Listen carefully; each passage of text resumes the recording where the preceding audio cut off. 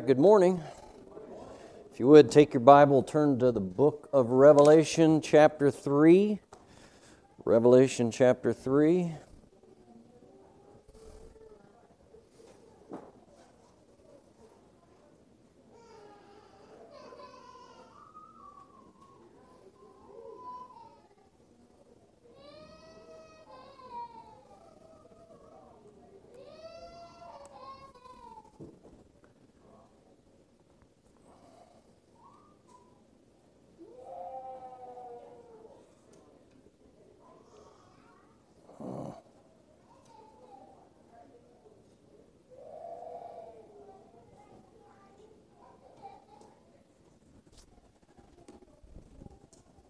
All right, let me get there.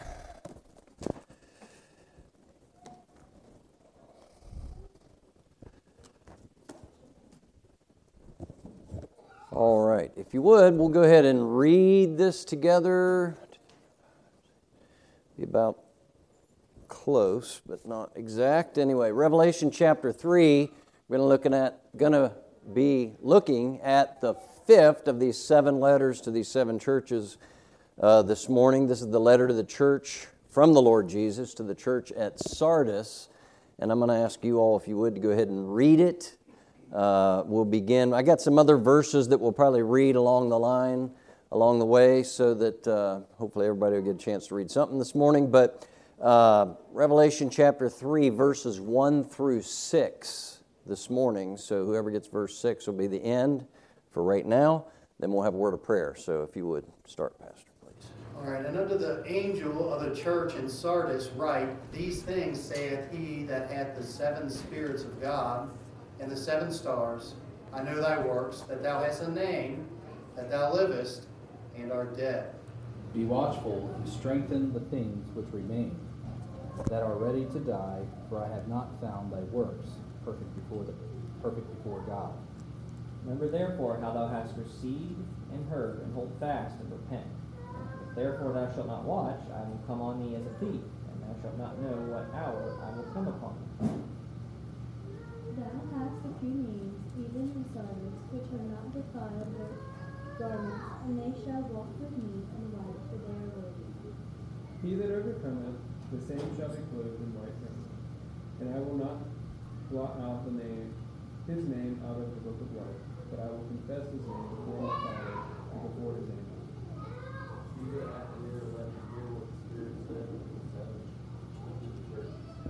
All right, let's go ahead and pray. Father, this morning as we look at this letter to the church at Sardis, we pray that you would just help us to be able to pay close attention to you, to your word. Pray that you would help us to be, again, drawn closer to you and love the Lord Jesus more as we ought. We ask these things in his name, and for his sake we pray, amen. Brother John, could you pass these out, please? I didn't get those. All right, while Brother John's passing out those handouts for this particular section here, of course, although we've had more Sundays than this is the 9th actual study or lesson per the way I've organized it with these handouts. But this is a letter from the Lord Jesus. Again, this is the fifth of the seven to the church at Sardis. Now, you all some of you anyway, just read this out loud. I don't know if you noticed while you read this, though, there's a significant difference in this letter compared to the four previous ones. Remember, we've seen several differences. There's a sevenfold outline that's common to these letters, but there are several that have some significant departures, differences from that. You remember that the church at Smyrna, the second of these letters, there was not a word of condemnation from the Lord Jesus to that particular church. All right, then also remember when we got to the fourth letter last time, the letter to the church at Thyatira, remember in that one, there was a change in the last section, which we call in our outline a challenge to hear.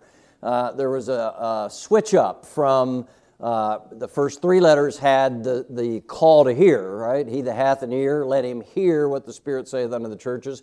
Then that followed with a promise to the overcomer. Last week, the letter to the church at Thyatira, those were switched up, if you remember, all right? The promise, pardon me, I had that backwards, all right?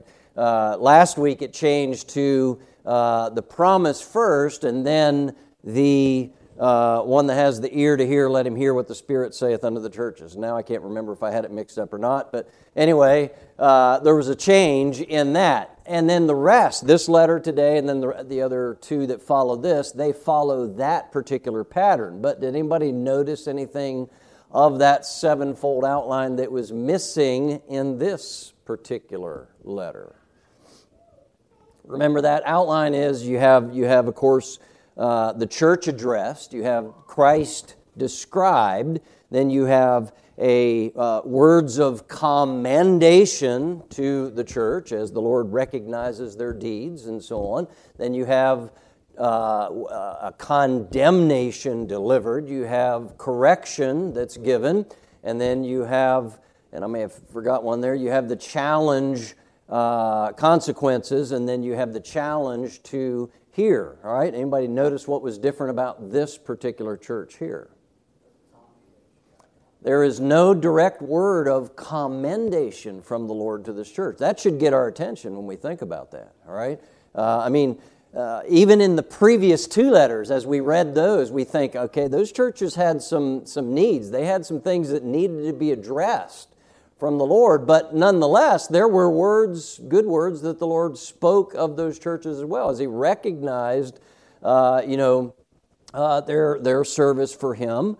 And so on. And remember that church at Thyatira, the one thing that stands out about it in the commendation from the Lord was he commended that church for their love. None of the other churches are commended for their love. That's, again, an interesting thing when you think about that. But you come to this letter here under the angel of the church in Sardis, right? And then Christ is described, then he goes right into the idea of telling them what's wrong.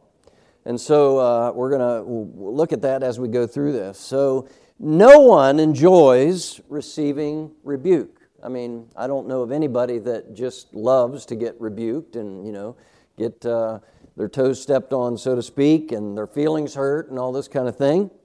But the thing is, there's none of us that doesn't need it, at least from time to time. Some perhaps more than others, but there's none that are without need of it.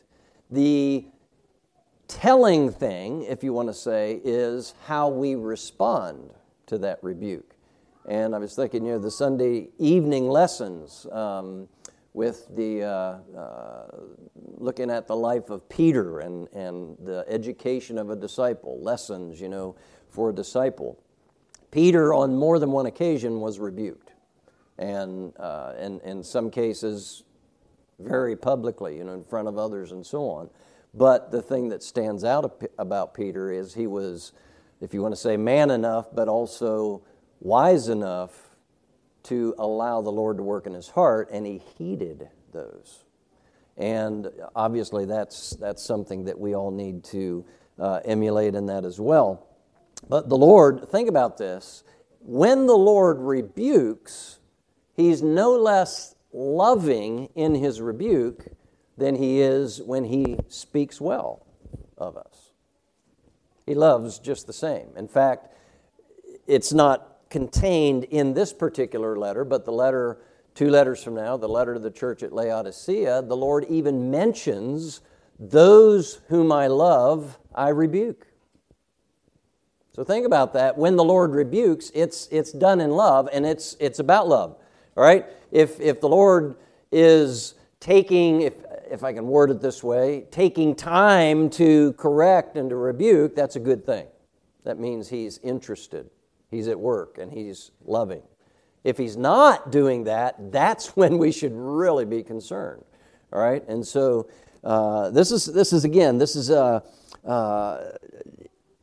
in a way a harsh sounding letter from the Lord, but it's given in love. All right? So just consider briefly some things here. The church addressed, again, like most of these letters to these churches, as far as the church itself and so on. We don't know really anything about this church outside of what's contained here as far as in the Bible, right? This church isn't mentioned in the book of Acts like some of the others and so on. But only what's here is what we know. Now, there are some other extra biblical writings and so on that have some information. But this city in which this church existed was much like the others in this same context here. Was a very wicked city, full of idolatry and so on. This city was really if you want to say, a very important city, like some of the others in their day, in the Roman Empire in which it existed. Then it was an important textile manufacturing city. They had cloth dyeing there. It was well known for its jewelry trading. In fact, it was once referred to as the Queen of Asia. The city was situated on an elevated position that made it almost impossible to be attacked, by an enemy invasion. In fact, I read some accounts of how this city was invaded in its history, and just trying to make that quick. I mean, one of the times that this happened, twice that I know of in its history, but once was because they had such an attitude that no one could ever invade us because of where they were situated, that basically the guards were asleep and left things unattended, and the others were able to invade in that regard. On another occasion, bribery took place and so on, but nonetheless, you can see the idea of an apathy that was there. All right, and so that kind of, in some ways, relates to what the Lord says about this church, I believe, here. And so, as you proceed in here, you see the Christ described. So still in verse 1 here, talking about this church, and then, of course, what the Lord Jesus is writing to it. Again, in every one of these letters, Jesus addresses the church, but then He says something about Himself in reference to this. And they all have to do with the context of what He's writing about that church. But here He says, unto the angel of the church,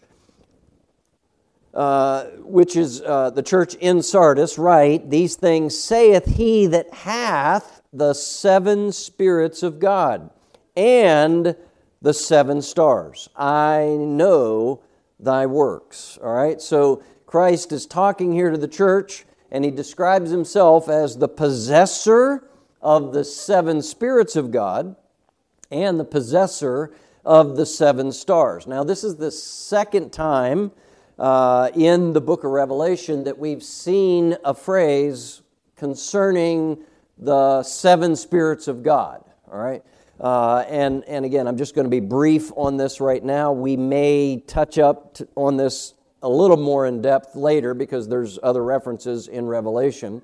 But it seems to be a unique description of the Holy Spirit.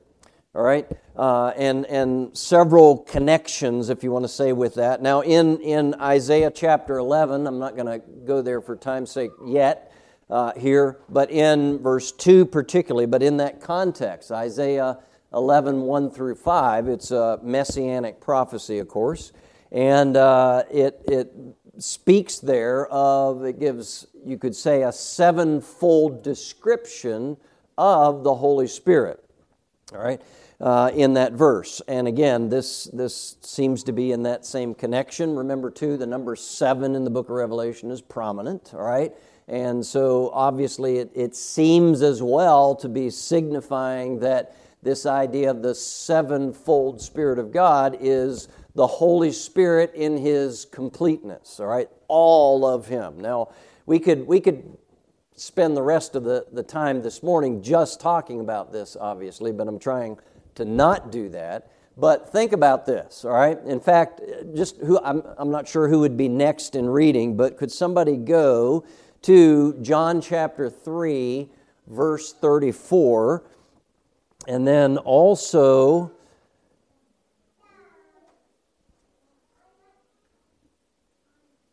We'll just leave it at that for right now. John chapter 3, verse 34. This is John the Baptist speaking about Jesus. All right, so you have that, Debbie?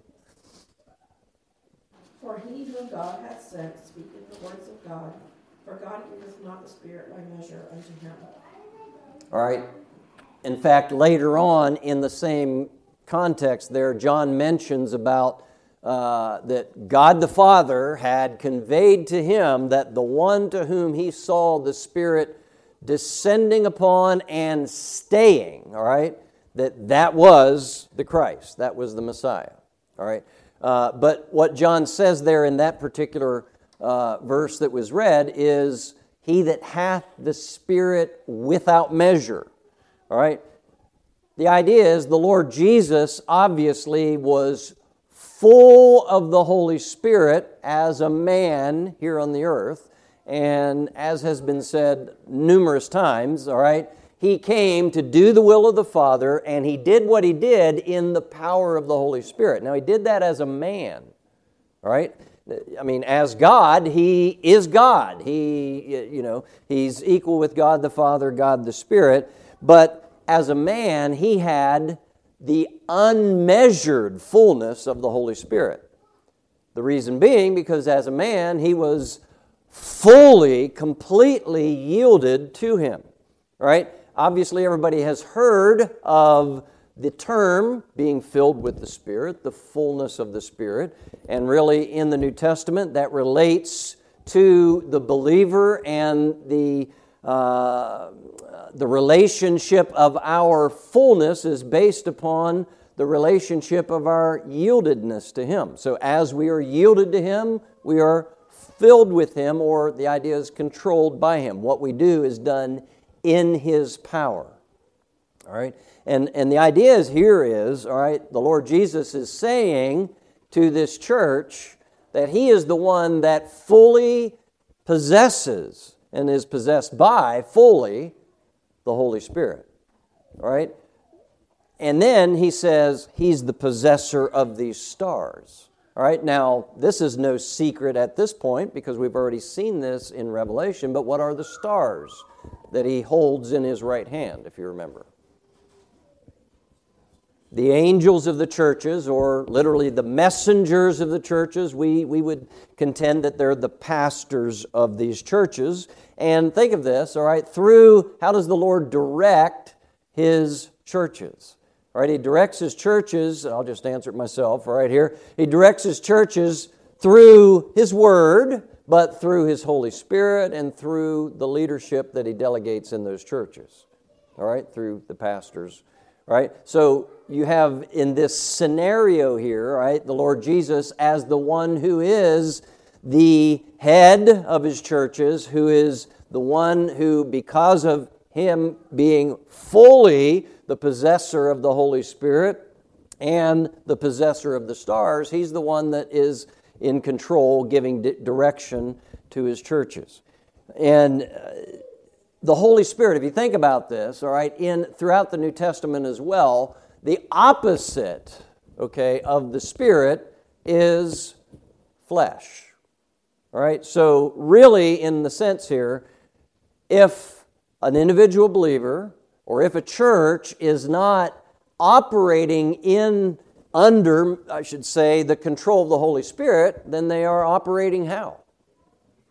They're operating in the power of the flesh, all right? The Holy Spirit, there's numerous things that the Holy Spirit does in a believer's life, but there's a direct significance of the Holy Spirit and the power, now we like that word, but literally the idea of the enabling to do what God would have us to do. The ability to do what God's called us to do, what God gifts us to do, what God has for us to do. The enabling, the way we can do that is through the Holy Spirit. Dependence on Him. Submission to Him. All right? It's not in our power, and so on. All right? It's similar to, in the same picture, this picture of a sevenfold Spirit, there's a passage in the book of Zechariah, a vision that Zechariah saw in chapters 3 and then 4, about the candlestick and the unending supply of oil and so on. But then in verse 6 of chapter 4 of Zechariah is where that statement that's often quoted, where the Lord tells Zechariah, which all of that is given in, by the way, it fits the idea, it's given in the context of a message that Zechariah is to give to Zerubbabel and Joshua, the civil and spiritual leaders of the nation of Israel at the time, to rebuild the temple. All right, but that's in verse 6, that is where that statement is, not by might nor by power, but by my Spirit, saith the Lord. All right, it's in that context. And that has to do, again, all of this fits together with even really what the Lord Jesus is telling this church here in Sardis. All right, so He's the one that's the possessor of the seven spirits of God, the possessor of the seven stars. All right, they're in His control. And think about that, not only in His control and direction, but in His protection. In John chapter 10, remember that statement that's used there about believers, all right? Begins in verse 27, my sheep hear my voice, and I know them, and they follow me, and I give unto them eternal life, and they shall never perish, right? Then it goes on to talk about how they are in His hand and in the Father's hand. I mean, so there's that idea of protection involved in this idea of being in Christ's hand, as well as His direction and so on. A lot of things they're neat there, all right? So let me move on though, all right? But now you see the third idea, the commendation deserved, and as we've already mentioned, there's no direct commendation given to this church. Now, verse 4 does say, the Lord does say, there's a few names, all right, in Sardis which have not defiled their garments, all right? So, in other words, he's kind of saying not everybody has been unfaithful, but he is saying that really he gets right to the point of telling what's wrong with this church. And I've got to move on in the outline to get to that, all right? So number 4, Roman numeral number 4, the condemnation delivered. And I guess I probably should try to keep up with it on that as well. But the condemnation delivered. Think about this. What a stinging rebuke to receive from the Lord Jesus. All right, He says here in verse 1 that He's the one that hath the seven spirits of God, the sevenfold Spirit of God, the Spirit of God in His fullness. He's the one that has the seven stars. Now here it doesn't say in His right hand, but previously in Revelation, that's where we're told that those stars are, right, in His hand. And He says, I know thy works, which is a general statement, all right? I know what's going on, all right? And He says that thou, and this is what He's saying that He knows about them, that thou hast a name, that thou livest and art dead. When you read that, that's like, wow. For the Lord to say that and to hear that, that would have to be an attention getting statement to hear from the Lord Jesus. You have this name that you're alive, but you're really dead. And this is just one of the examples that you see in these letters of the Lord saying something to the effect that, people see this and think this, but this is what I see. And remember to the church at Smyrna, that second letter we saw several weeks back, the Lord said, basically, apparently from the outward visible circumstances, they were small, inept, poor, and so on. But what did the Lord say of them? He said, but you're rich. All right, so the point being is what men see is very often not what the Lord sees. Not necessarily always, but very often it's not. And the Lord is the one that really knows and, of course, really sees. And so this condemnation delivered, let's talk about this for a bit. You see the idea of the perception. All right, what others perceived, maybe it's even what they perceived, but what others perceived at least, you have a name. All right, you're living. But apparently, the church thought well enough of itself, and likely other contemporary churches of that day thought Sardis was doing a good job, but the Lord knew differently. He saw differently.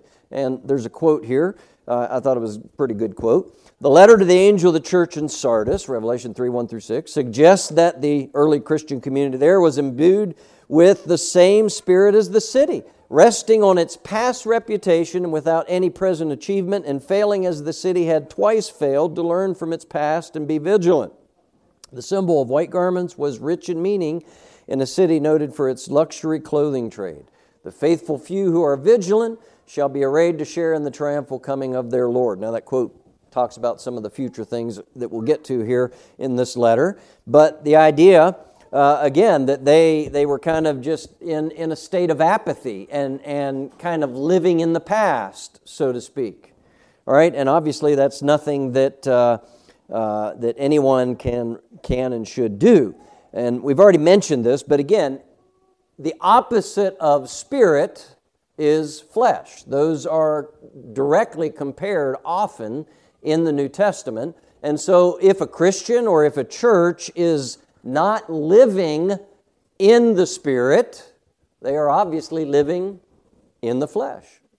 And it's very possible to do things in serving the Lord and so on, but doing them in the flesh, in a fleshly. And when you say that, again, sometimes I think with that phrase, the flesh, we get some wrong connotations. It doesn't necessarily mean like immoral, but the idea of our power. We're resting on our own abilities. We're relying on what we can do and not relying on what the Lord can do. There's a big difference in those two. Does the Lord use human ability and so on? Yes. But at the same time, the Lord can neglect that human ability if it's not relying on Him.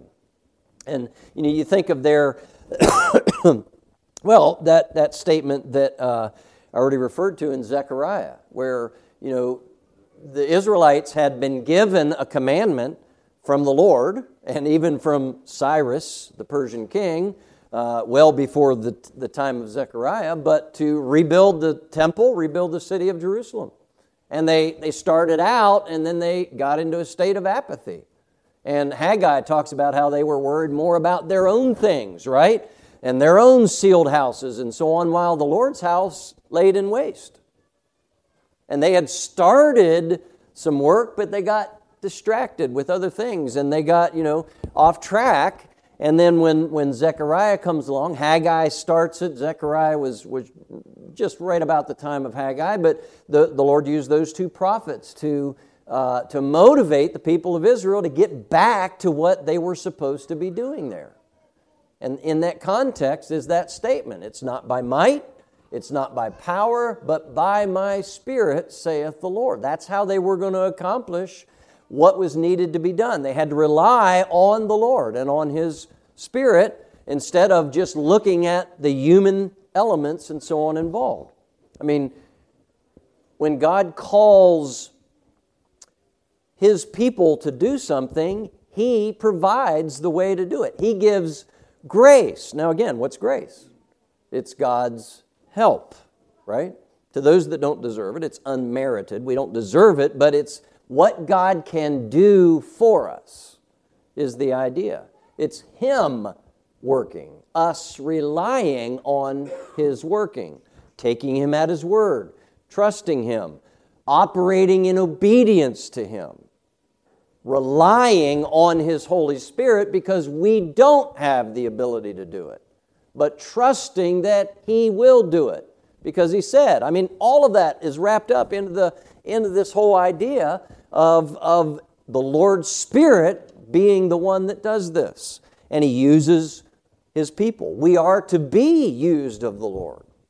I mean, that's how God's work gets done in this world right now, is through the Lord's people, but it's only as we rely on Him that it gets done.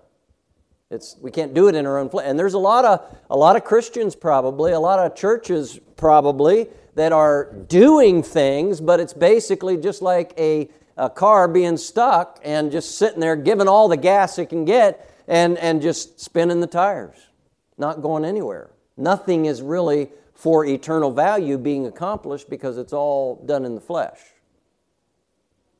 And that's a tragedy when you think about it. All right, and that's really what the Lord is addressing to this church, all right? Everybody, I say everybody, others had looked at them and perhaps they thought about themselves, hey, this is good. We're doing things. But the Lord said, it's nothing. You have a name that you live, but you're dead. I mean, that's a pretty strong way of putting that. I don't know how you would say it any stronger.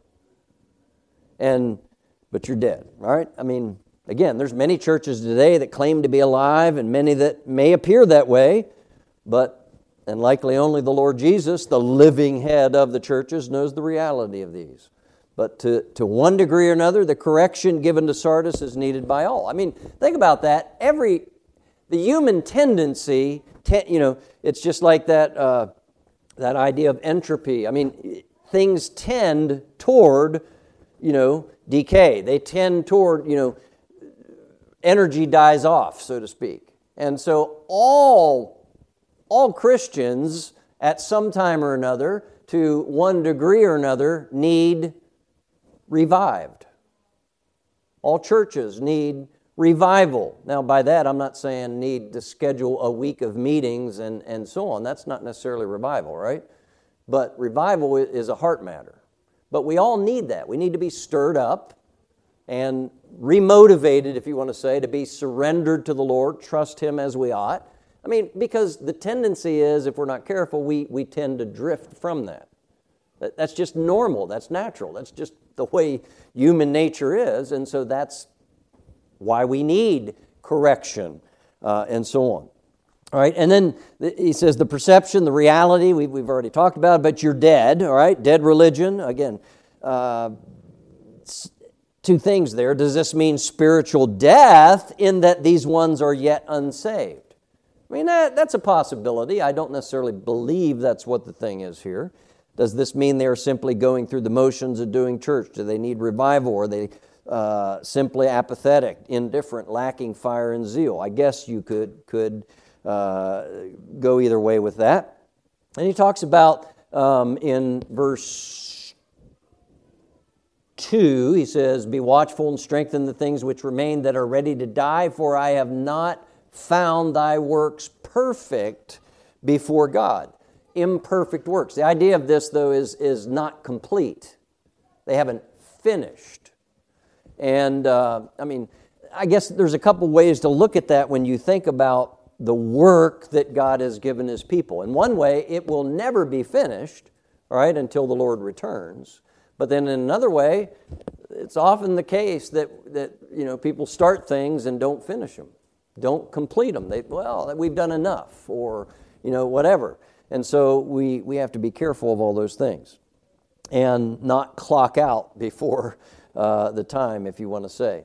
And so let me move on here. The correction needed, Roman numeral number 5, the correction needed. And this is a longer list, if you want to say, of what the Lord says, how to, what they need to do to correct this, a longer list than what we've seen for the most part on these. He says, be watchful. Notice again in verse 2, after he says, I know thy works, that thou hast a name that thou livest and art dead. He says, be watchful and strengthen the things which remain that are ready to die, for I have not found thy works perfect before me. Remember, therefore, how thou hast received and heard, and hold fast and repent. So that's kind of a longer list of what the Lord's saying. Okay, this is what you need to do. Remember in Ephesus, he simply said, remember, repent, and redo. Remember where you've fallen, repent, and then redo. Do those first works, all right? And so on here, he gives a few other statements involved in this. So let's talk about these real quick here. He says, be watchful. This is literally the idea of wake up. You remember when as the Lord Jesus went to the Garden of Gethsemane, and He took Peter, James, and John with Him, and He told them to do what? To watch and pray. Now, that particular idea of watch, in a way, yes, it involves, being on watch, but it's the idea of stay awake, pay attention, all right? And this is a wake-up call, and it's interesting that I included some verses there. In fact, we got a couple more that can read, I guess. Would somebody, Andy, would you get Romans 13:11? And then, if you're able, Katie, could you read 1 Corinthians 16:13?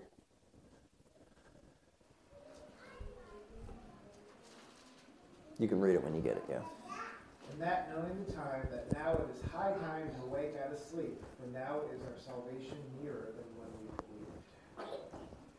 1 Corinthians 16:13. Watch ye, stand fast in the faith, what ye like men, be strong. All right, watch in that verse, but same ideas. There's some other statements in the New Testament to this effect, but the idea that we need to be awake and alert. And again, it's just not talking about literally keeping yourself physically awake, but it's an alertness. I mean, how many times, not using that word alone, but like in Ephesians 5, just itself, for instance, we're to be circumspect.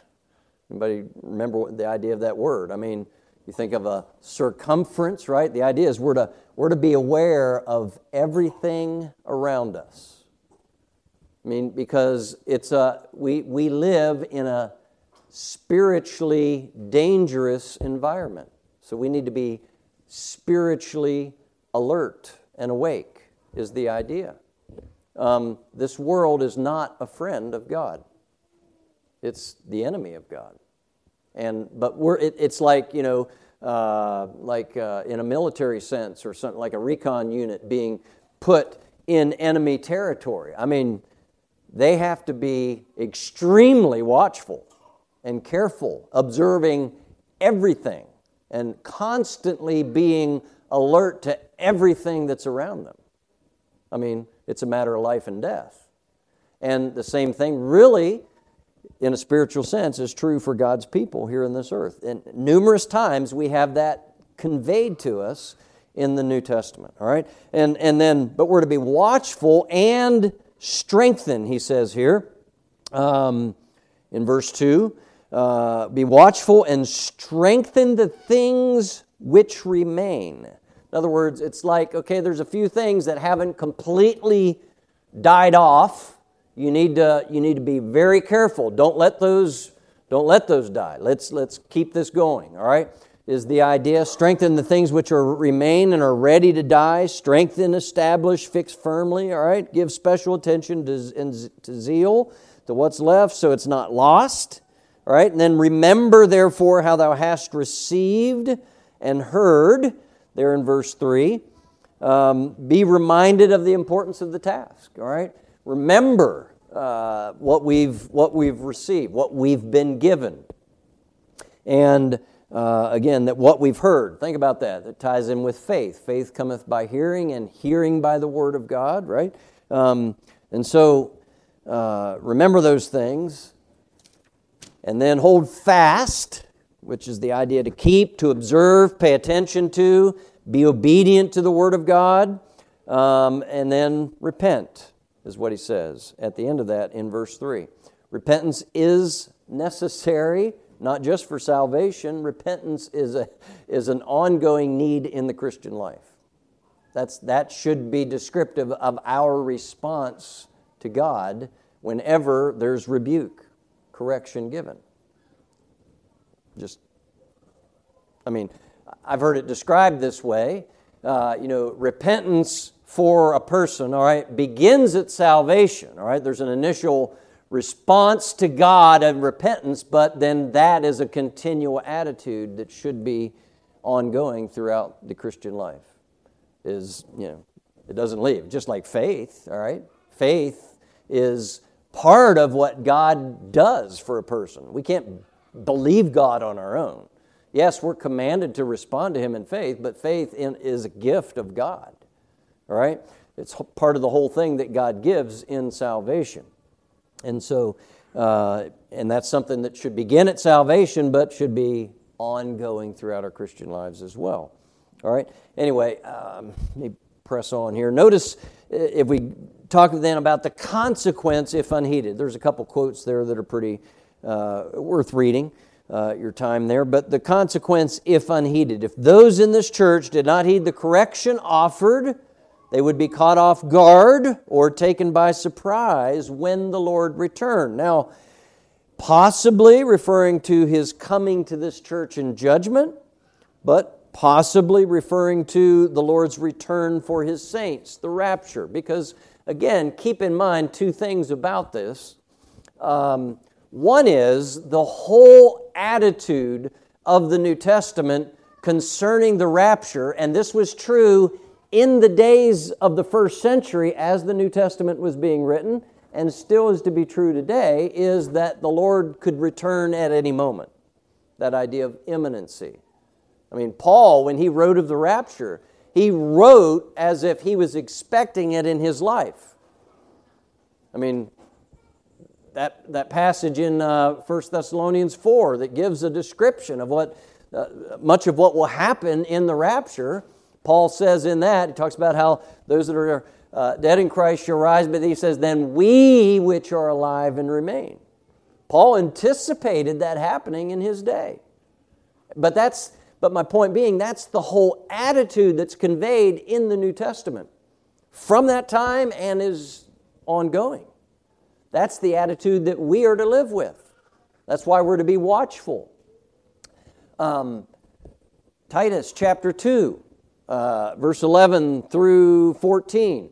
I hate when that happens. Now I need a jump start on it here.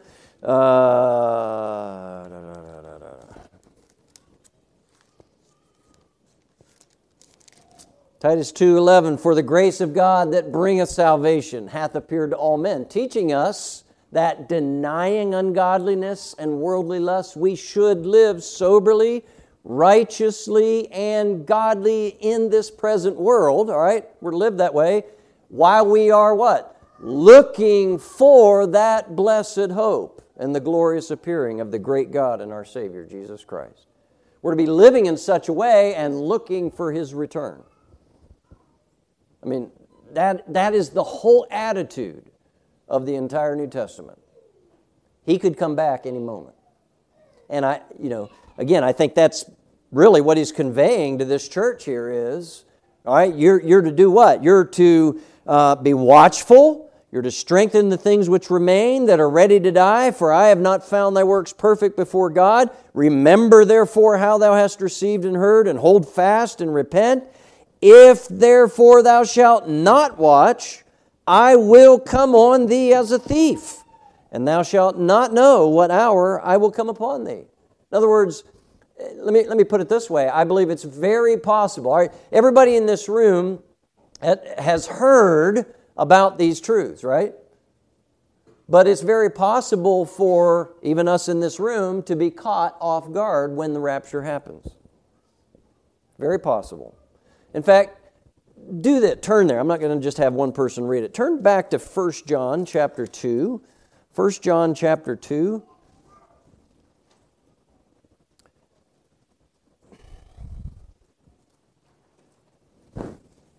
First John chapter 2, verse 28. And by the way, the book, the epistle of 1 John, is written to believers. It's written to those professing Christ, and there's, one of the strong reasons it's written is to give assurance and to help those, right?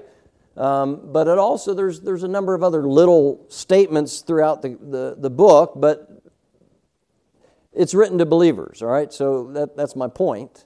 But notice verse 28. And now, little children, abide in Him, that when He shall appear, we may have confidence and not be ashamed before Him at His coming.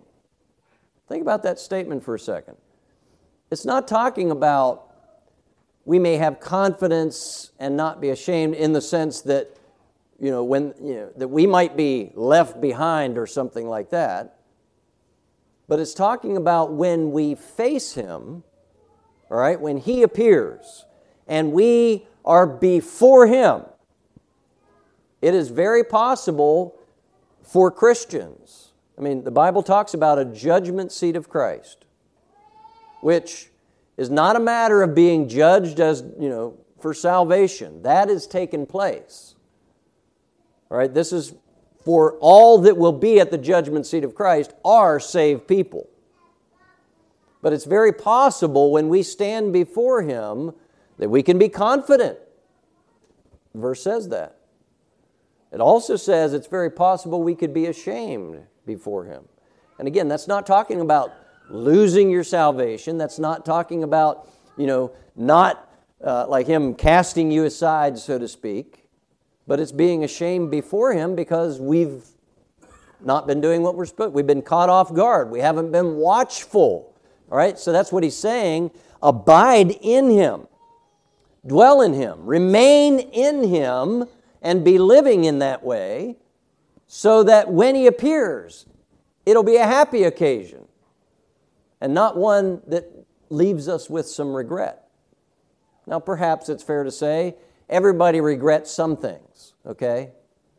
But the judgment seat of Christ, Paul, think about this. In 2 Corinthians 5, when Paul talks about the judgment seat of Christ, it says in verse 10, "For we must all appear before the judgment seat of Christ, that everyone may receive the things done in his body."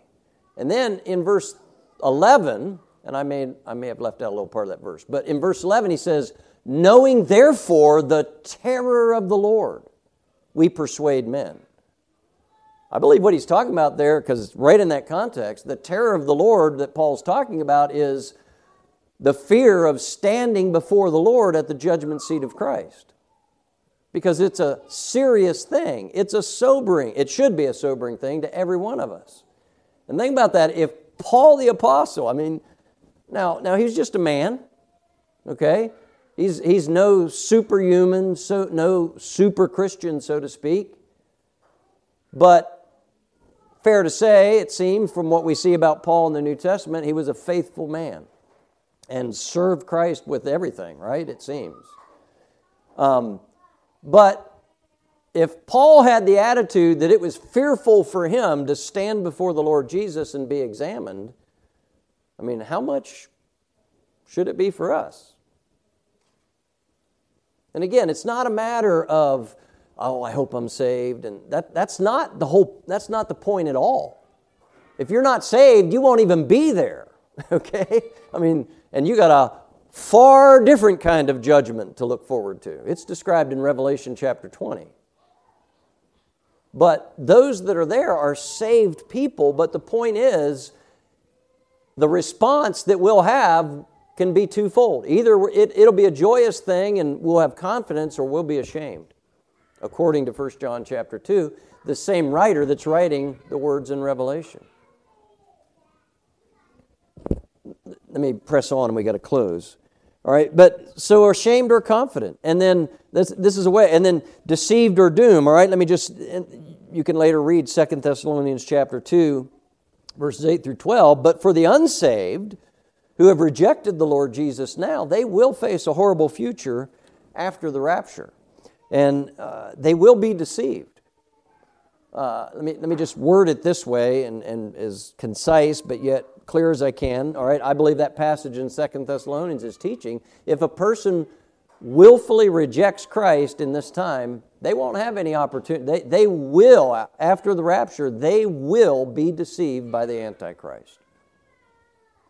Which, if you think about that conveys that the Antichrist is going to be a lot different than what we probably typically think about him. If he's able to deceive people that have had a spiritual background, It's not like he's going to appear as some demonic creature and be all, wicked seeming in that. Now, he will have a turn, a change of things in the tribulation time, in the middle part of the tribulation, but he's going to come on the scene and people are going to think he's the Messiah. The whole idea of Antichrist is he's there instead of Christ, in Christ's place, so to speak. All right, but anyway, serious warning, and we got to. All right, so the last two verses just give this challenge. Right, he that overcometh, the same shall be clothed in white raiment, and I will not blot out his name out of the book of life, but I will confess his name before my Father and before his angels. That's going to be true of every saved person. All right, you're going to have a robe of white. You're going to be your name is permanent in the book of life, and you'll be confessed before the Father and before his angels, according to what Christ says. He that hath an ear, let him hear what the Spirit saith unto the churches. We got to close there, but let's just be warned. All right, this is serious business. Let's not live in the flesh. And again, by that, I'm not talking about just, like immoral thing, but let's don't be controlled by our flesh. Don't be content to serve in our flesh. Let's be living in the Spirit. Thank you, Lord, for this portion of your word. Help us just to be what we ought to be for you. And we ask these things in Jesus' name. Amen.